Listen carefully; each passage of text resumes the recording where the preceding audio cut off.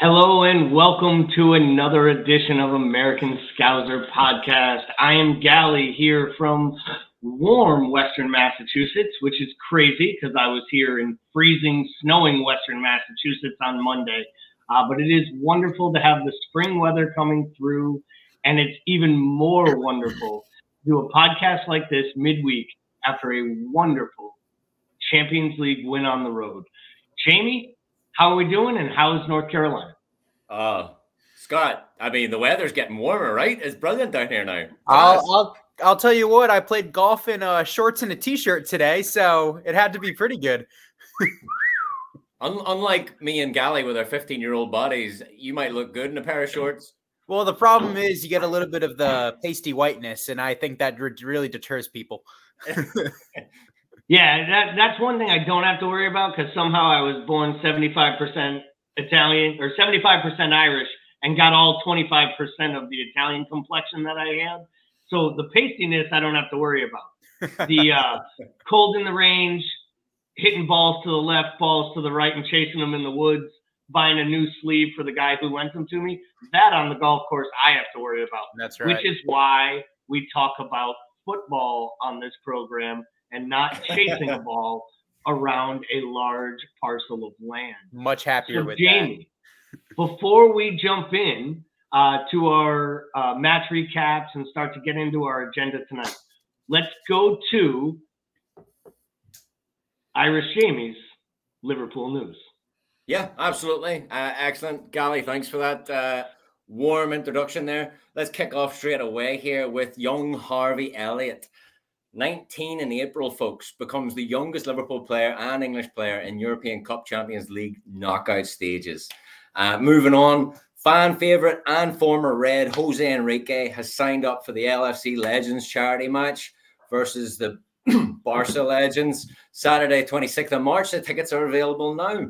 Also, we've got new photos released of the Annie Road expansion. That's to be completed 23-24 season, and it'll see Anfield reach 60,000 capacity. And finally, a lovely, heartwarming, heart-wrenching story. Riley Foster, a Canadian native, formerly of West Virginia University. She had 39 clean sheets and 84 appearances in West Virginia. Made her LFC debut against United in 2020. She suffered a horrific, truly horrific accident in Finland. And just 3 days before, she actually flew out of the windscreen of her car with 4 other friends in the car, which people say might have saved her life because the roof was crushed. Anyway, just 3 days before, she was the LFC saviour, having saved the penalties, some spot kicks to help beat Villa on pens. But thanks to her halo fixation device keeping her neck steady, her own hard work, determination, the healthcare system in Finland, and then sending her back to Merseyside as well, her friends, family, all the rat, her bones have finally, they're almost fully healed. It's an absolute miracle. But you can get that full interview on liverpool.com there. That's a truly great story to hear. Awesome. Jamie, thank you so much for sharing. Great bit of news, and cheers to you, my friend. And I appreciate you covering the whole gamut of this club, which is exactly what this podcast is supposed to be about, all facets of the club. Yeah, absolutely. I mean, it's a great story. Fantastic.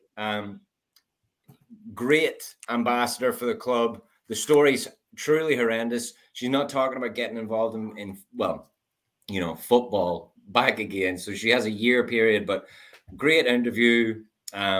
I mean, we all love Liverpool and we all love the Liverpool women that are in our lives. Our better halves are Liverpool fans. We love watching the Liverpool women do well, which on that, they're 10 games or 7 games on the run. They're doing really well. They're going to get promoted again. I believe 10 points. 10 points in first 10 points clear. Yep. 10 points clear. 7 wins on the bounce. A great position to make their way up. So our first comment here to post on the screen comes from our friend David Cosgrove. Kazi says, "What's happening?" Well, let's talk about what's happening, guys. And what was happening? Start the trivia in the comment section. You guys play along. We'll just talk amongst ourselves. what was happening was the match yesterday at Milan. So always great to play against a European giant, another European champion, right? It's what the Champions League is all about. It gives us the best of the best from all the different leagues across the continent. And it gives us, in my opinion, a different feel than what the Premier League does.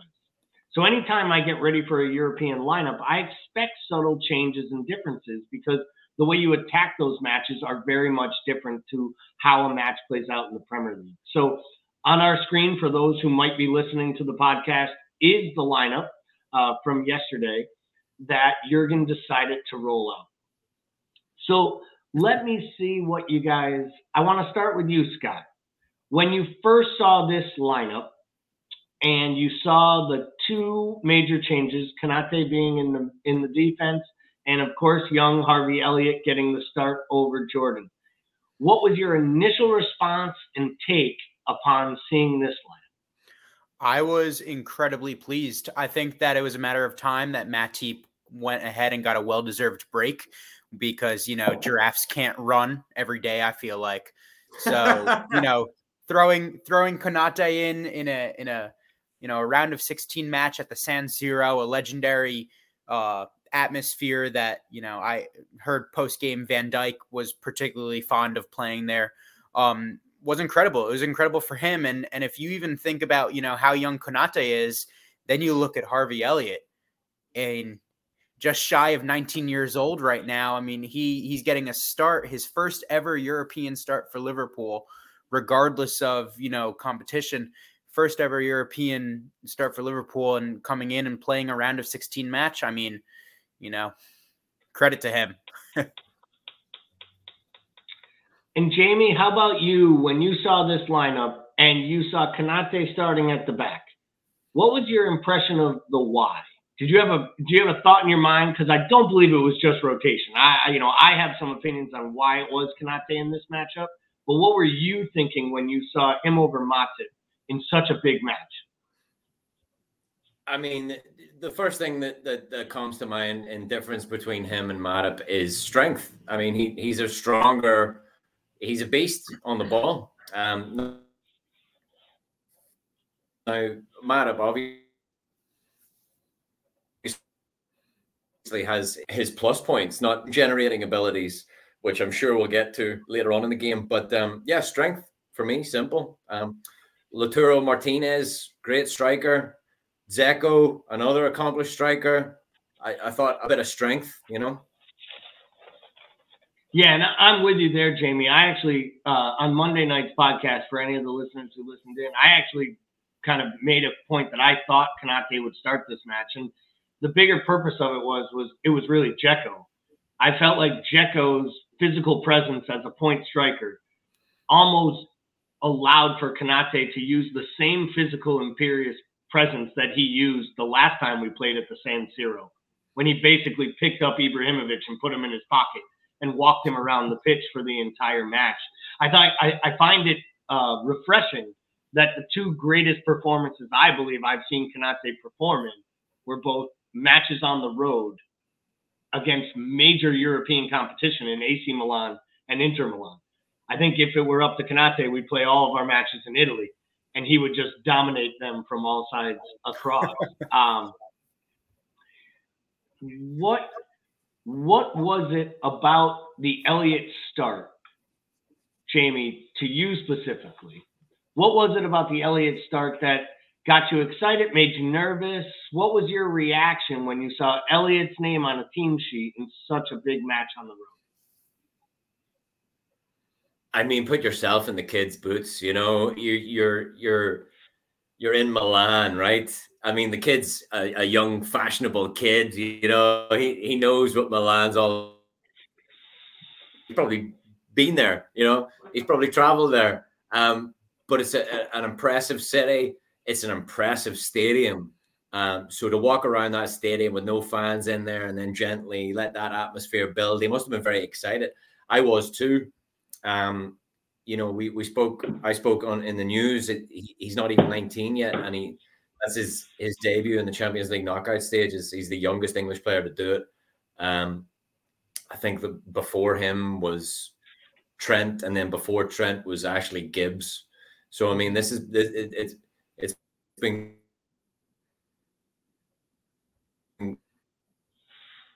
been get it, but yeah, I was excited to see Harvey play. Unfortunately, as I'm sure we'll get to, he didn't really fulfill what was asked of him. But Klopp kind of made us all aware of that. Yeah, and I think that's a great point, Jamie. Klopp did make the comments pre-match, and he actually said it to the media. And sometimes when a manager that is such a good man management gaffer goes out of his way to say something to the media ahead of time, it almost prepares the fact that he knew this was a big decision. And he wanted to make sure everyone knew the outcome wasn't on Harvey Elliott, right? I loved it. If he plays great, it's all on the kid. And if he plays poor, it was all on me. Because, yeah. And to me, that really stated he knew it was a question of whether or not you should be starting this kid. On Monday night, I thought it was too much too soon. My biggest concern is that he's a 19-year-old footballer with the world at his feet. Yet I want him to grow into the player that can take on the world. And I feel sometimes we want to make him a savior. He came back and he scores a worldy goal, and everyone I know says he should be starting over Jordan Henderson. He should be playing over Thiago, and he needs to go into the right wing if Mo can't play. And I'm thinking to myself, this kid shouldn't even be playing on a pitch right now. He should be resting a dislocated ankle. But he works so hard, and he has so much ability, and the manager loves him so much. But sometimes I feel like just like we need to protect ourselves against the expectations of these players, I think the manager really should have protected him. If it were me, I would have given someone else the start and brought him in for what I hoped would be the impact that I think we're going to get to in the second half when we talk about those subs who came in. Sure. Personally, I thought it was a little too much too soon. And I thought it being on the road only made it even more difficult. Where if that match was at Anfield, I think he beds in a little bit better. He has all the talent. And to Kazi's point, I can't wait till, he wins the Ballon d'Or in 5 years either. And the crazy part is the kid has all the ability to be at that level of international quality player. But I think that will come with time. And I think what we learned on Wednesday was there are moments to play young kids and moments to bet in new signings. And then there are moments to go with your more tried and trusted and true, attack-minded and balanced professionals. And I felt what we saw from Harvey was a little bit of inexperience. He was a little naive at moments, even the way he went into tackles, the way he looked at things. My other big fear, I will have to admit, is that European matches are refereed completely different. And I think sometimes I want those cooler heads to prevail. We've seen the little flicks that come up with a red card, the heavy dive-in tackle. And that made me nervous about a kid that excited and that pent up and that, overwhelmed with the moment. So we've come down off the lineup. I think we were all okay with the rest of the lineup. What was the opinion that you guys had, say, at the 30-minute mark, as we're watching them just completely kind of gut through us, come at us? Did either of you, and we'll start with you, Jamie, expect Inter Milan, an Italian-based team, to come out with a Premier League-like frenetic pace? I mean, no, I didn't. The Italian teams are known to be defensively solid, sit back a bit, not quite as gung-ho and cutthroat as the Prem is, but nobody is. The Prem's the most exciting, the most fast-paced, physical. I mean, it's got everything. It ticks every box. Italians, not so much. I know we're not here to talk about what everybody else thinks about Liverpool. We're here to talk about what we think about Liverpool, etc. But I believe there was an article I read on BBC or something about the newspapers and the radios in Italy asking the Italian nation how they felt Inter Milan were going to do against Liverpool, and 50% of them said that Inter Milan were going to get hosed. And I mean, that, like, you would imagine a certain bit of national pride even to creep in there and just be like, nah, we're going to slaughter Liverpool, you know. But, you know, even the Italians knew they were up against, and Inzaghi said it himself. You know, Liverpool were the team that they wanted to avoid the most. So, I mean, no, you get what you paid for with the Italian sides, I think. And it is a great point. You know, the media was talking about how dominant they were, and Kazi jumped back in here with a quick comment. You know, can't believe how lucky Liverpool were with all them 0 shots on target for Inter. So, Come on, Kazi, you know better. You know better than to talk to an Irishman about luck. Yeah, I mean, to jump off Kazi's point, I mean, yep. The AmericanScouser.com posted a great picture earlier today on the match momentum chart. Everyone should go onto the page and take a quick look at that when they can. But I mean, the opportunities and the momentum when it comes to the goal scoring, you know, positions was all Liverpool. I mean, the reality is, yes, Inter Milan did hit the crossbar in the first half, but besides that, they had no shots on target. That doesn't count as a shot on target. So they ended the game with 0 shots on target. I saw it was the first time that Inter Milan has finished a home game since 2009, either in the league or in Europe, with 0 shots on target. And that speaks to a whole lot more than just luck.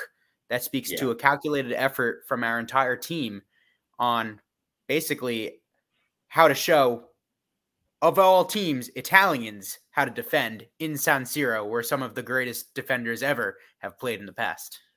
So where do you hear this? This was a tweet I read just after the game as well. So statistically, no team in the competition has produced more shots per game than Inter Milan this season. 19.7 shots on average. Yet this has only resulted in 8 goals.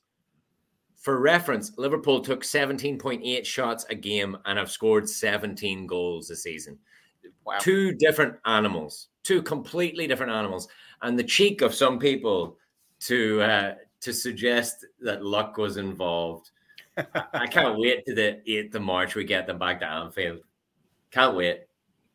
Yeah, and to Darren and to Daz's point, and Darren O'Connor, you know, not once did I think Inter would rattle us. And I'm actually with him. I wasn't as much worried about Inter as I was our play. You know, our first 30 minutes of play seemed disjointed. We appeared to not be on the boil. Like, you know, granted we had opportunities. You know, let's touch on a couple of those opportunities in the first half. Probably the most glaring being the Sadio Mane miss on the Robertson. I thought you were going to say the overhead kick there for a second. Well, we're not gonna hammer on someone missing a beautiful overhead kick. I'd still be celebrating. If that went in, I'd still be celebrating. I'd be off in the woods, man. We all can celebrate goals that almost go in. I think part of being a Liverpool supporter is recognizing, to your point, Jamie, from the comment before, when you're creating 17 to 18 chances a game, you kind of do start to forget about the ones that hit the side netting, the ones that treble off to the side. Sure. But coming into that half, as we're going in, you know, 0-0, as we march into that half, and we are at a 0-0 tie, you know, a 0-0 draw in a tie that is important. And we're going to get to the away goals being removed from the Champions League and how that changes a 2-legged tie a little later in the podcast. As we're going into halftime, did either of you believe that changes were needed? And Scott, we're going to start with you. I think immediately the answer would be yes. I think that the first half was very entertaining, maybe for the neutral, but for, you know, us Liverpool fans that know that we could have played better than we did, we recognize that there were some gaps that we needed to clear up. I personally did not think that change was going to be Jota. I thought that had we made a change, it would be in the midfield at halftime. That being said, obviously, hindsight's 2020. It seems that he came out of the game with a knock. But regardless, when coming out for the second half, I did think that Liverpool needed some sort of different dynamic. I didn't believe it was going to be Firmino at that point. Obviously, it worked out. But yeah, we definitely needed something because for sure in the first half, we were pressing. We had great opportunities. And I think credit to Mane on creating those opportunities for himself with his movement and with his, just sheer intensity of trying to get into a goal scoring opportunity. That being said, I think that it was disjointed. I thought that our midfield connection between our defense and our offense on transitions was very, very poor. And I think that we really, relied on maybe Fabinho or Thiago trying to make a piercing pass that, if it doesn't come off, it's very low probability. So I thought that a change was necessary, but specifically in the midfield. And Jamie, what if you felt the same way as Scott did regarding kind of the disjointedness between the front three and the midfielders when that substitution was getting readied at half?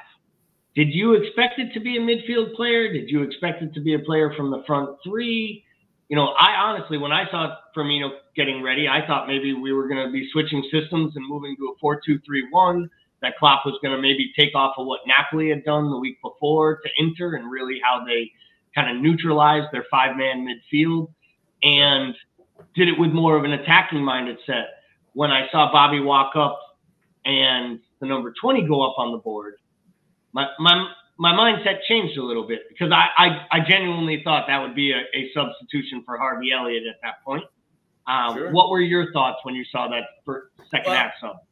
I'll be honest with you. I was still absolutely livid with the referee for blowing it up as Mo was running through end of the first half. But yeah, I mean, you pose a great question. Do I think somebody in the midfield should have been made first? Obviously, we know now in hindsight why Jota came off. Precautionary, of course. But even still, as we're going to get onto the subs worked. Let's not beat a dead horse here. But it was strange. I was kind of the opinion, let the guys go out. We'll grow into the game. I'm sure, Harvey's being blooded into this game. But I mean, a little shocking. But yeah, when the subs work, they work. Like Klopp kind of said about Harvey. If he doesn't play well, it's on me. If he does play great, it's all on him. Same thing with the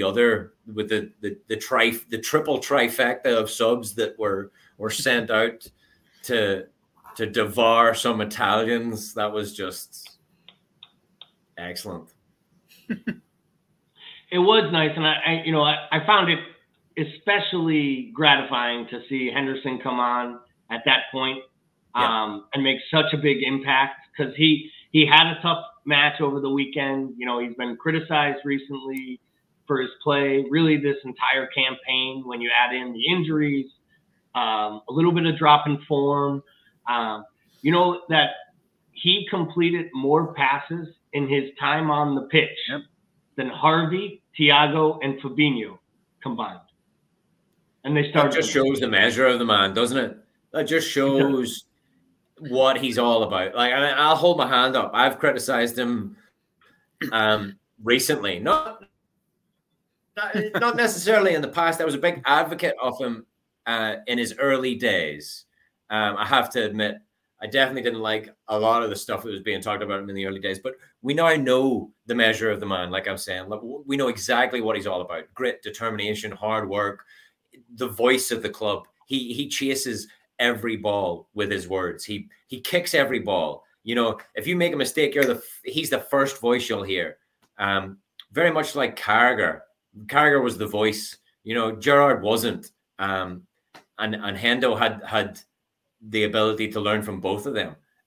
But like you said, with the passing and the determination to grab the game and force an impact on it, I mean, he's fantastic. But like I said, I'll definitely hold my hand up. I've been critical of him recently because he's not getting any younger. But I think that was the perfect time for him, 45 minutes to go out there and show the team how to do it. Like creating more passes than 3 midfielders, that's a joke. 3 midfielders who got to start the match. Yeah. That's another big key. And now I will say I was a little shocked when Diaz, Keita, and Hendo come on all together, and one of those numbers going up was Fabinho's. I was shocked. Yep. Hold my hand up. I expected Thiago to come off along with a couple others. And why do you think he didn't? I think it was a combination. I think Fabinho has played a lot of minutes, and I think Jurgen knows there's a lot of big matches coming up. I also think a big part of it was that they were doing nothing at that point to actually require you to play a holding mid in front of 2 center backs that were bossing the entire pitch. And I think that's maybe somewhere we should spend a couple minutes here before we get into the goals and before we get into the absolute ball of talent that is Luis Diaz. And we will spend some time talking about what Luis Diaz can bring to this offense and what we see every time he comes on. I felt in a lot of ways that this was the best of Virgil van Dijk we have seen since the injury. And as great as Matip has played all year, and I think he's been our best center back since day one of this season over the whole course of the campaign, I feel this might have been the most complete performance we saw of a center back pairing that takes us all the way back to like healthy Joe Gomez pre-injury playing along Virgil, where they looked like they were literally the best 2 center backs in all of the EPL. So for me, let's talk a little bit about that defensive shape, that defensive strength, and what you saw from the partnership between Konate and Van Dijk, and what you think that might mean for the progression of this side as a whole, Scott. Yeah. I think that, definitely looking at the beginning of that second half, you could see Inter's tactics. They were putting it along the sides. They were trying to get it over our, bombing outside backs. And they were looking to bring it into the center, either on a cross or through the dribble. And that put a lot of pressure into Konate and Van Dijk, whether that be, players coming at them with pace or whether that be crosses going in. I mean, I lost count of how many balls came in from, our right side over Trent that Konate swept away. I mean, it was incredible. And their combination of just pressure and cover and their ability to back each other with their pace was something that obviously we require from playing such a high line. And, credit to Klopp. He's brought in yet another player that fits the bill in terms of what he's looking for, with that pace, with that composure on the ball, and with that very high press and intensity. And, for sure, Konate, I saw that Van Dijk got the man of the match in the end, but, Konate deserved that shout, I think. I think that, with everything that comes from a game at the San Siro, with a European Champions League knockout game, I think Konate was fantastic. I mean, really, really good. So obviously, Diaz comes in, brings just a ball of energy, starts running at defenders. He's so direct. If there's one thing that caught my eye, it's just his movement. He moves as if he's played inside this system for 5 years. Yep. And he's been here for 5 minutes. And to me, it just shows the actual work of the recruitment team to be able to scout players and see their skill sets and know when they'll fit in. And the fact that he's been able to bet in and actually make this type of an impact, I mean, it takes 2 amazing blocks by Inter Milan to stop him from getting his first goal of his Liverpool, or of his account and opening his account. And you can almost see the pain on his face when he doesn't score, because he knows it's coming. He knows it's moving, and he just knows that it's exactly where he wants to take it. So when Diaz makes these runs, he's making the interactions, he's playing off of Mo, and we still haven't broken through for that first goal yet, right? Where was it? Was there a point in that match where you started to think to yourself, where's this goal coming from? How are we going to see this goal? Because I will be honest, there was a time period for me where it just felt like it might be one of those days where we attack. We have 20, 25 opportunities and 10 on goal, and none go in. And then the miraculous flick header. So, Jamie, for you, can you explain to me why in 2022 there isn't a defender on a post anymore? I appreciate why the Italians had no defender on the post. But, you've been watching this sport, I think, longer than I have. Can you explain to me why there was no defender to just flick that ball off? Cardinal sin. Absolutely cardinal sin. I mean, that's schoolboy stuff. You have a man on both posts unless, God knows what the Italians thought they were doing. But that flick on header, look, I'm going to be a bit controversial here. Yes, look, Bobby's out there making no-look headers now. We joked in the Discord channel. But yeah, I'm going to be a bit controversial. I think Bobby's just getting his flick on. He's just first to the ball. He's just directing that. He's just glancing it into that channel, into that corridor of uncertainty was the chat back in the day.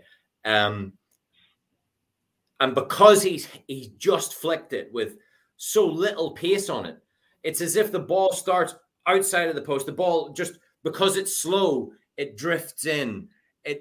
He doesn't make great contact, but Megan and I were kind of joking in the Discord channel, and Megan was the one who said, Bobby out here making no-look headers, make them look easy. And look, I was drilled as an attacking midfielder and striker. The goalposts don't move. They are stationary. If you're good, you know where they are.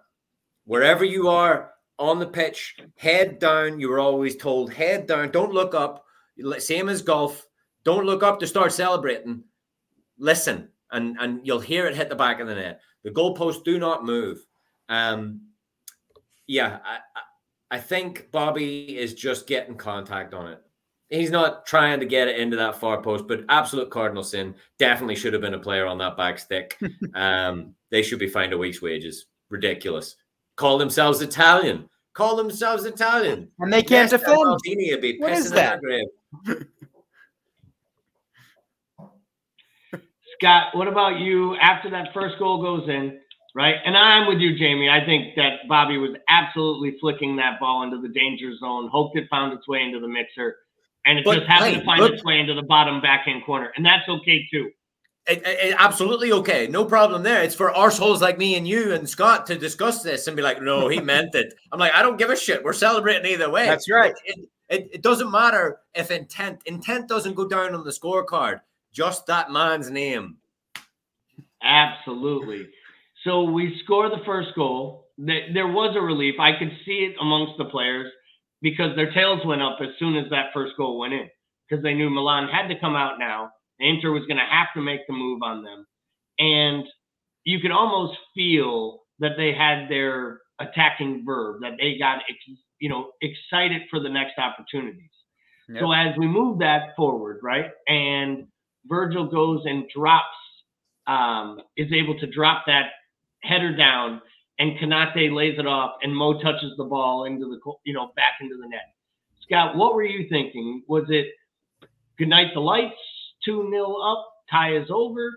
Were you more along the lines of this is still something we have to fight through? Where did you take it from there? So we'll go to my thought at the end of the game. We have a 2-0 scoreline. I am never case closed, done. This is halftime. This is halftime. And we would be naive to go into a game against, albeit the current reigning Italian champions, saying that this game is over. Even if it's at Anfield, even if we are in form, this is just halftime. And it's that's Come on, Scott, put on your rose-tinted glasses. We're going through. I mean, Jamie, you can't say we're going through yet. We still got to sing about Wembley, right? Oh, yeah. Don't you worry about that, my friend. Yes, but I do think that let's not miss the opportunity to talk about the attacking input past that first goal. I do want to do that special shout out that I feel like we swished through a little bit. How about Diaz? I mean, to come into a team, like you said, and just kind of fit like a glove. He's been here for a week and he's making these runs across to the right side of the field and laying over and changing positions and interchanging with players and Salah. And I mean, it was a joy to watch to just see another player fit the mold. And obviously he's been here a week, but now we've had 3 chances to see him, 3 different games to see what he can do. And I mean, it's impressive. The fact that he's able to make those runs, to connect with Trent, to get onto the end of balls and just looks like a constant threat, a constant menace to defenders. I mean, wow, that was fantastic. And then you mentioned, our goals.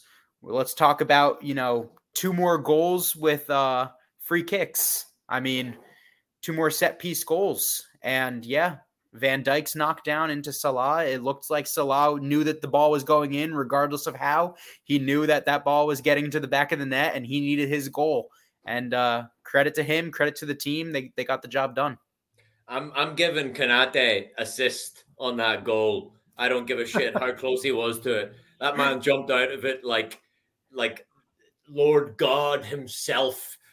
Divock Origi was coming after him. Like he jumped out the way. I don't know what Mo managed to whisper to him, but he said, "Step off, man." Yep. And fair play to Konate. And like Scott said, we kind of glazed over Diaz, but I feel like you could pull up that lineup list again, and we could go through every man on the first 11 and the 12 on the bench, because the 12 on the bench, we joked again about in the Discord, like the 12 on the bench could have made a decent 11. Yep.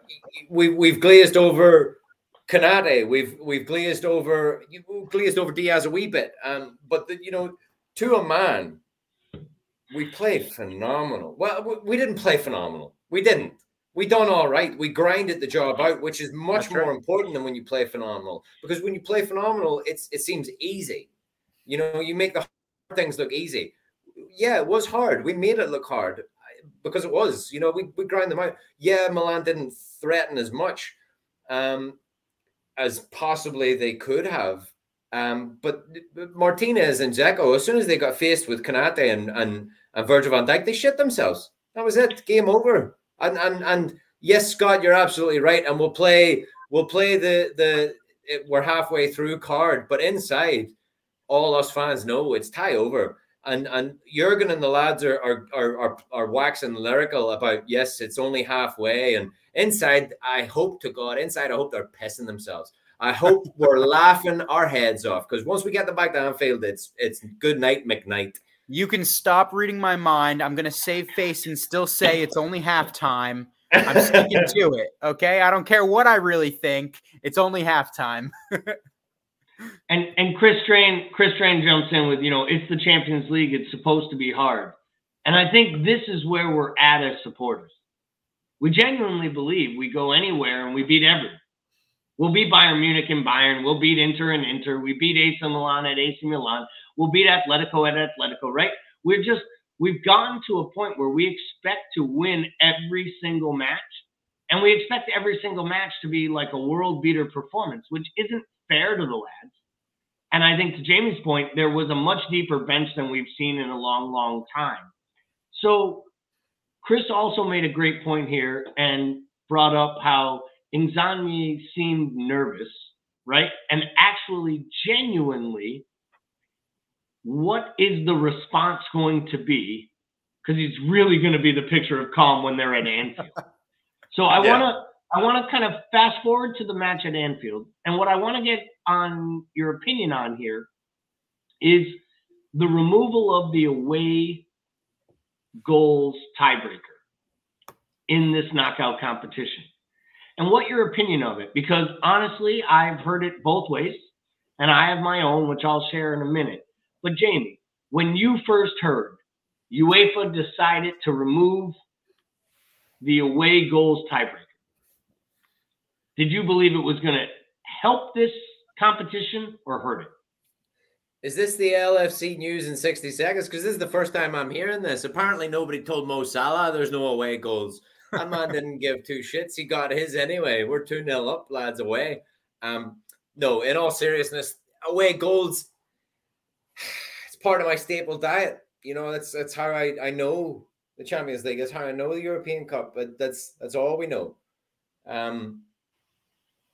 It's a difficult pill to swallow. Even Klopp was talking about it. You know, like he was a player. He was a fan as well, watching these games, watching that drama unfold with the away goal. Conversely, you could say that with away goals gone now, you're not chasing away goal away from home. So that doesn't mean you're left open at the back because you're chasing an away goal. Therefore, you can get home. And it's, you know, it's a difficult fish to fry. But, you know, you can fall down on either side of it and still be okay because guess what? There's still another team on the pitch. They have to get their turn as well. You know, both teams have an away leg, right? So, I mean, I'm in between. Nostalgia-wise, I'm always going to miss it for the drama. But it doesn't really, touch wood, hasn't affected Liverpool as much recently in recent history in our Champions League endeavors as it possibly should have. You know, Barcelona, famously, we didn't score away. Mm-hmm. We scored all four at home, saved the best to last. So yeah, I mean, it's difficult. Nostalgia is definitely going to miss it. My brain is automatically going to treat every away game like it is an away goal. So it'll take some getting used to, I guess. Yeah, Jamie, I think I like your point how, you know, knock on wood, that it hasn't affected us. But I'm going to disagree with you in a little bit in a sense that it hasn't changed the game. And I think it does do a disservice to teams that have fortresses at their home stadium. I think to teams like Liverpool that do so well in their defensive responsibilities when they play at home, and other teams may see, oh, well, we don't have to worry about, you know, how many they score at ours because we get to go there. There's no difference. There's no difference on what the weight of a goal is. And when Liverpool were so sturdy, when Barcelona came with a 3-0 lead to Liverpool and didn't score a single goal there, you know, had we let up one goal, it could have changed everything. Our intensity was so tight because of that rule. And I think it takes away a dynamic and a little special feeling for fans and for players that rule's gone. There's no additional level of intensity or that other level of just drama that I think we came to love. Yeah. Absolutely. And that takes me into my point, Scott, of where how I feel about it. When I first really got into this game 10, 15 years ago, and probably about 7, 8 years ago, where I got to the point where I was watching every single match and understanding it. Like many things, right? I had to be educated on what an away goal meant and how it worked in a two-legged tie. Now, the excitement and the energy of thinking to myself, well, if they score one, the other team needs to score two. And if we do this, to me, that was part of the strategy. I loved it. Now, I'll say this. I fell asleep Tuesday watching the Real Madrid PSG game. And I blame UEFA for removing the away goal. Because honestly, Carlo Ancelotti, the most pragmatic great manager in the history of great managers, set up a team to watch paint dry at the camp, and that's what he did. He had no intention of attacking. He knew Benzema wasn't right. He knew they couldn't score goals. So he set up a defensive outfit, and he tried. I genuinely believe Carlo Ancelotti was playing for a 0-0 draw. And because of it, the best player on the pitch, who I'm sure Real Madrid will be happy when they sign next year, and whoever the manager is that replaces Carlo Ancelotti will probably be happy as well that he has Mbappe on the team. But he scores that worldly goal in late times. And to me, that's what removing the away goals process hurts for me, is that the play is no longer the same. And I think Chris puts it out here. Chris Strain says away goals being taken away, makes zero sense. It was supposed to even the score and between smaller teams in the opposition and the big boys. And it does. Sorry, right? Gally. You got me falling asleep there talking about Real Madrid. I'm sorry. Well played, Jamie. I was questioning whether or not you could actually stay with the topic or not, but no, it's good to know that it was all act and comedy. I'm joking. It really was. It was a fantastic points about the away goals. Like it's part and parcel of the game. It's part and parcel of European away leg football. It's going to be hard to tell. It's going to take a lot of time to get used to. And I think we'll also see it'll take a lot of time to determine what the impact of taking the rule away is. Let's see 5 years from now how this rule change does impact the two-legged affairs. Could this team have gone through, this underdog team against Barcelona have gone through just had they had this rule again, You know what the problem there is, Scott? What? That would all make sense if to Chris Strain's point is that, and I'll bring it back up on the screen here, that UEFA was actually doing it to help even the score. But I believe this rule was removed is because UEFA wants to protect the big boys. They don't want the RB Salzburgs or, RB Salzburgs to get their first match against Bayern and take them 1-1 and then go get a goal on the road or get 2 goals on the road and advance on a draw. Because UEFA has actually recognized that it doesn't help them when the little minnows make it through. We talk about the Champions League and the drama and the Cinderellas, right? It's not any different with the basketball tournament in America. Everyone talks about the wonderful college basketball tournament, but at the end, they still want the top 8 teams playing at the end because it helps their advertising, it helps the money.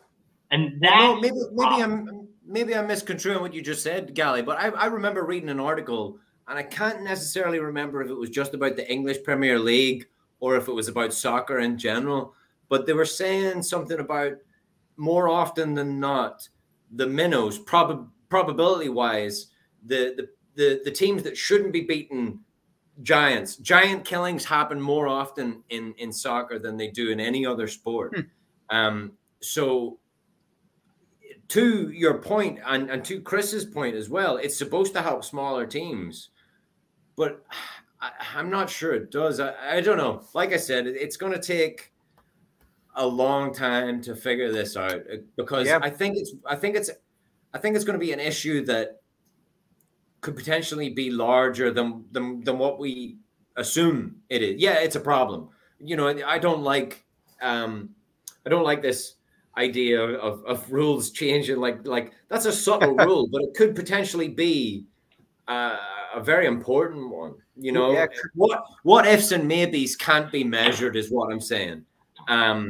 So I think it could be a potentially dangerous thing.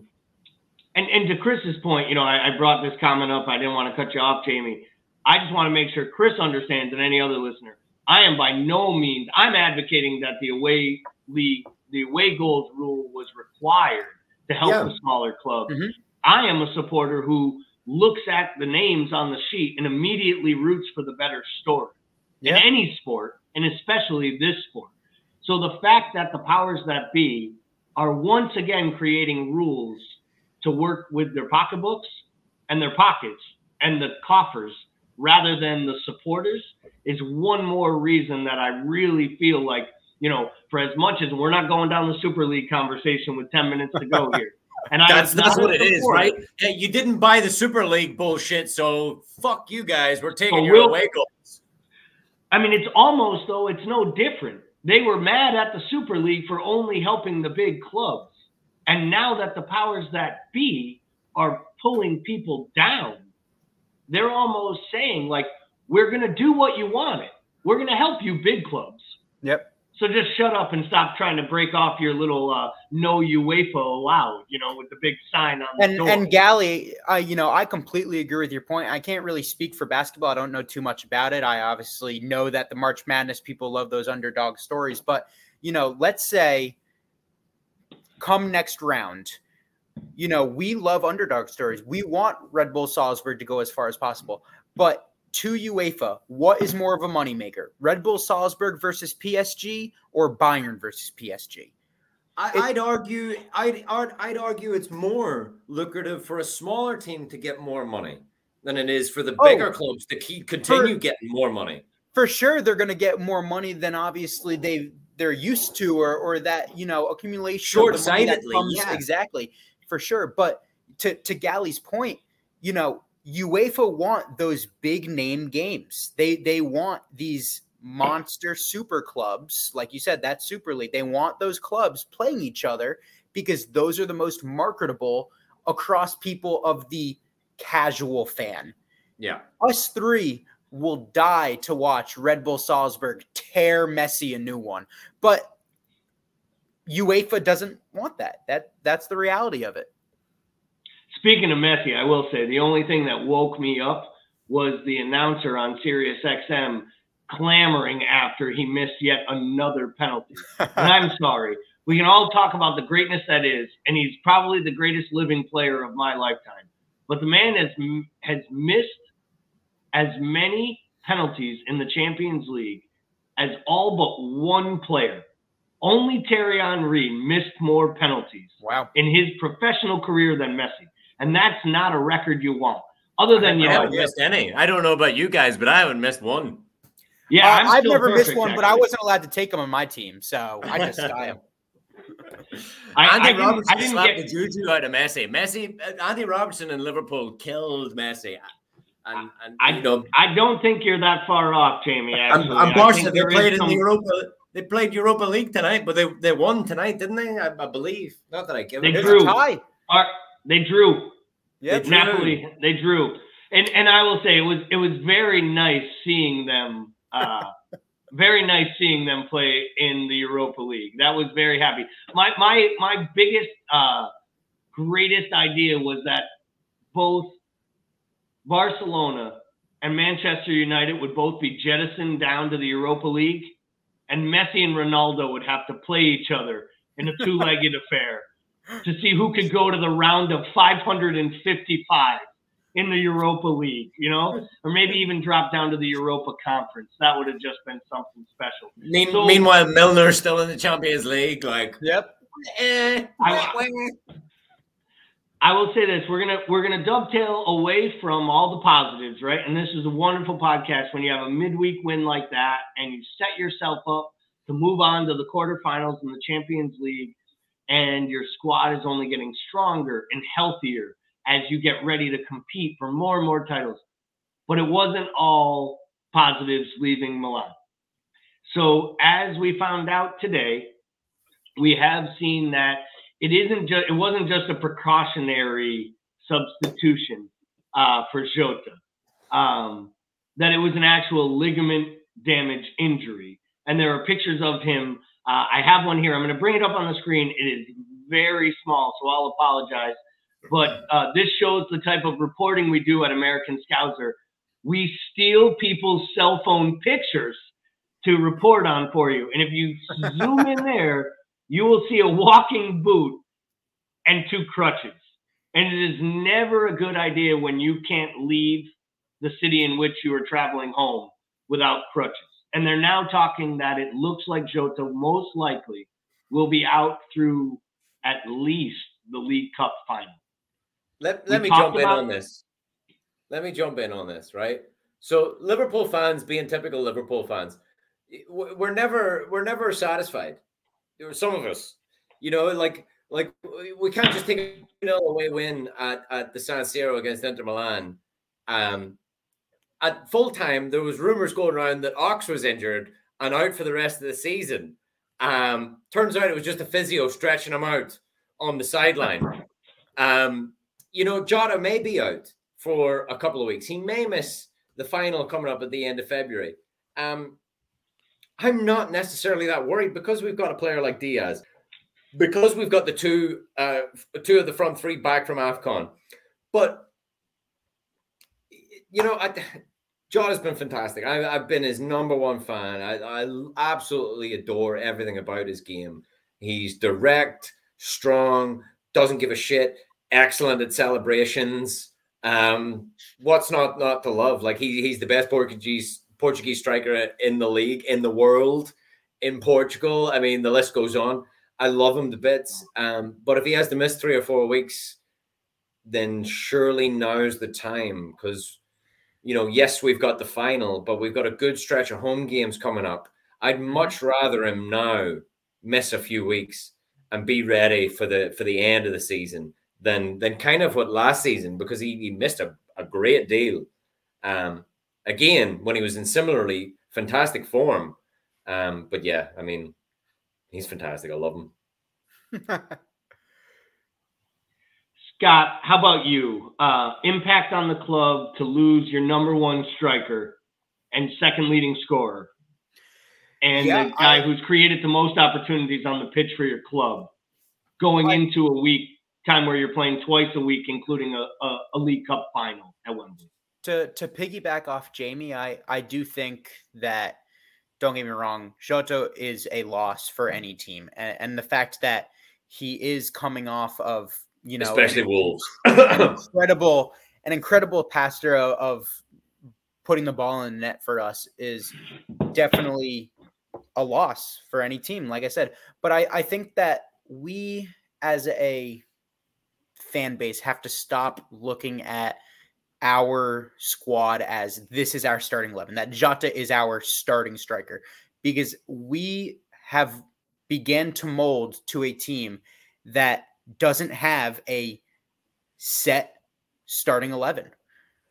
We can say obviously that there are some shoo-ins, like, obviously, 3 of the 4 back line is a shoo-in to start.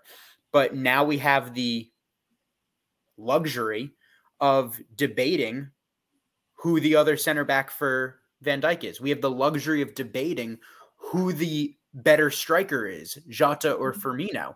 And obviously that doesn't just have to be putting the ball in net. It has to do with the overall play of our team.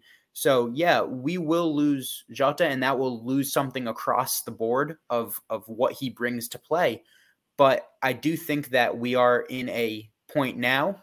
We have 5 of our next 6 games at home.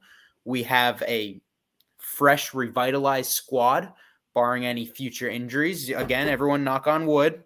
All of you listening, knock on some wood, go find it.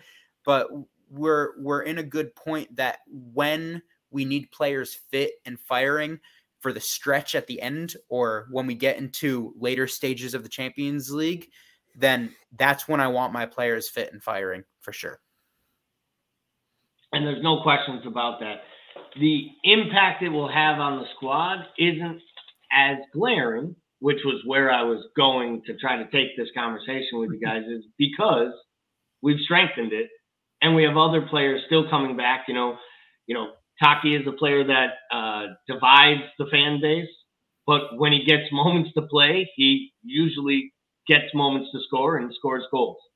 Divock has, well, we all know on this podcast, the place in which Divock holds for Jamie, the place in which he holds for Bickler, and I'm right in between, where I can't understand exactly why I love him so much or why I hate him. And the reason I hate him is because I'm pretty sure I care more about the success of the club than he does. But they hate us because they hate us, Gally. They hate us because they hate us. That is absolutely true, James. So we only have a minute or 2 left here, guys. It was a great show. I want to thank you guys. We bounced around. We had a big match to cover. I really enjoyed the conversation around the Champions League away goals, because I think when we touch on things that are bigger than just the club, It allows us to actually share our ideas and why we love this game so much.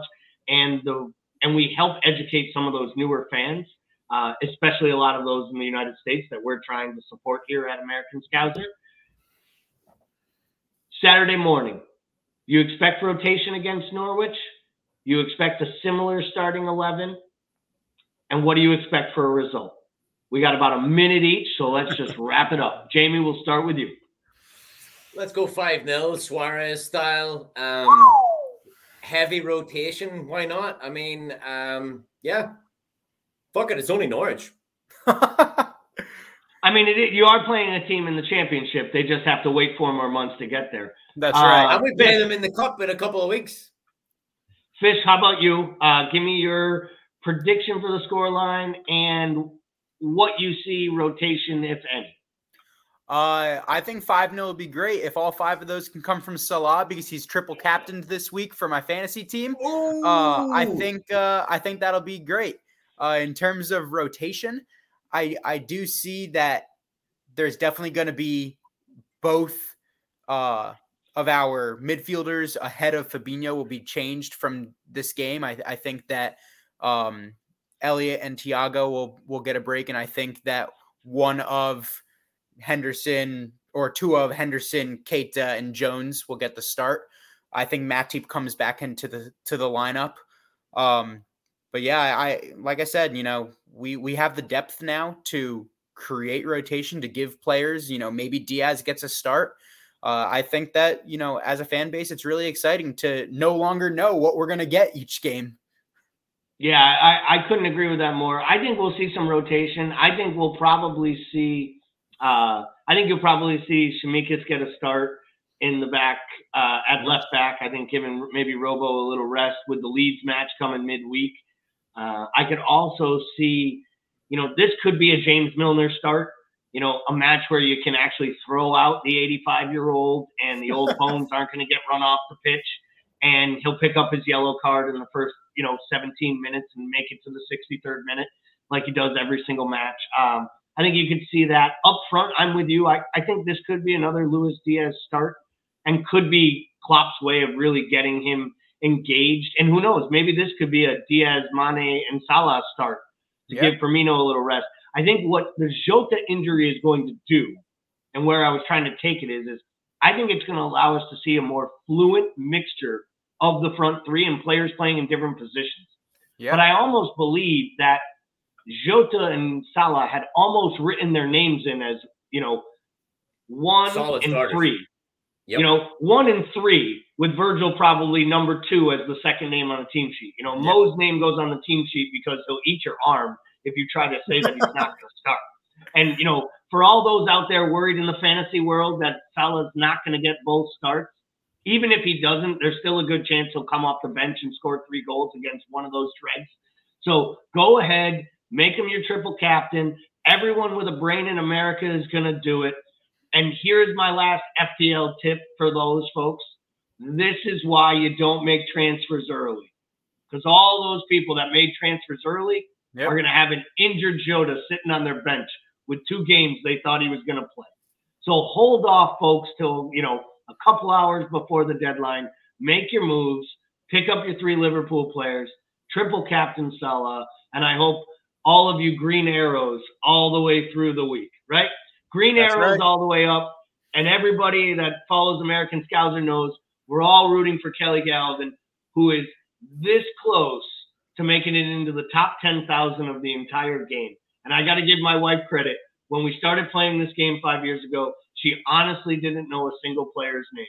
And now she reads off the players to me and then makes fun of me when I make bad moves. And she does better than I do. So Gally, I've been playing fantasy for a long time.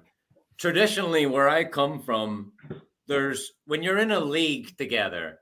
Now, your scenario is different. You're in a house together. Now, when I was in a league with my friends back home, we had our private group. We have our American Scouser group, but I have my private group with my friends. It's all about bragging rights. Maybe there's a couple of pints thrown in on the wager to make it sweet. A little more than a couple.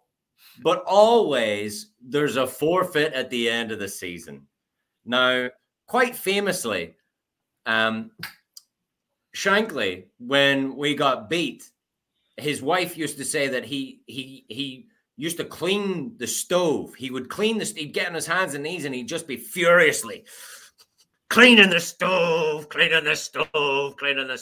We didn't lose that often, but when we did, he'd clean the stove. I can see some stove cleaning in your future. It's probably stove cleaning, Jamie. There's probably a trip or two. We talked about it the other day. We've been, the bets have gone out there. The problem is she likes to make like real, you get in a United jersey and I'll take a picture bet. That shit can't happen. No, it cannot.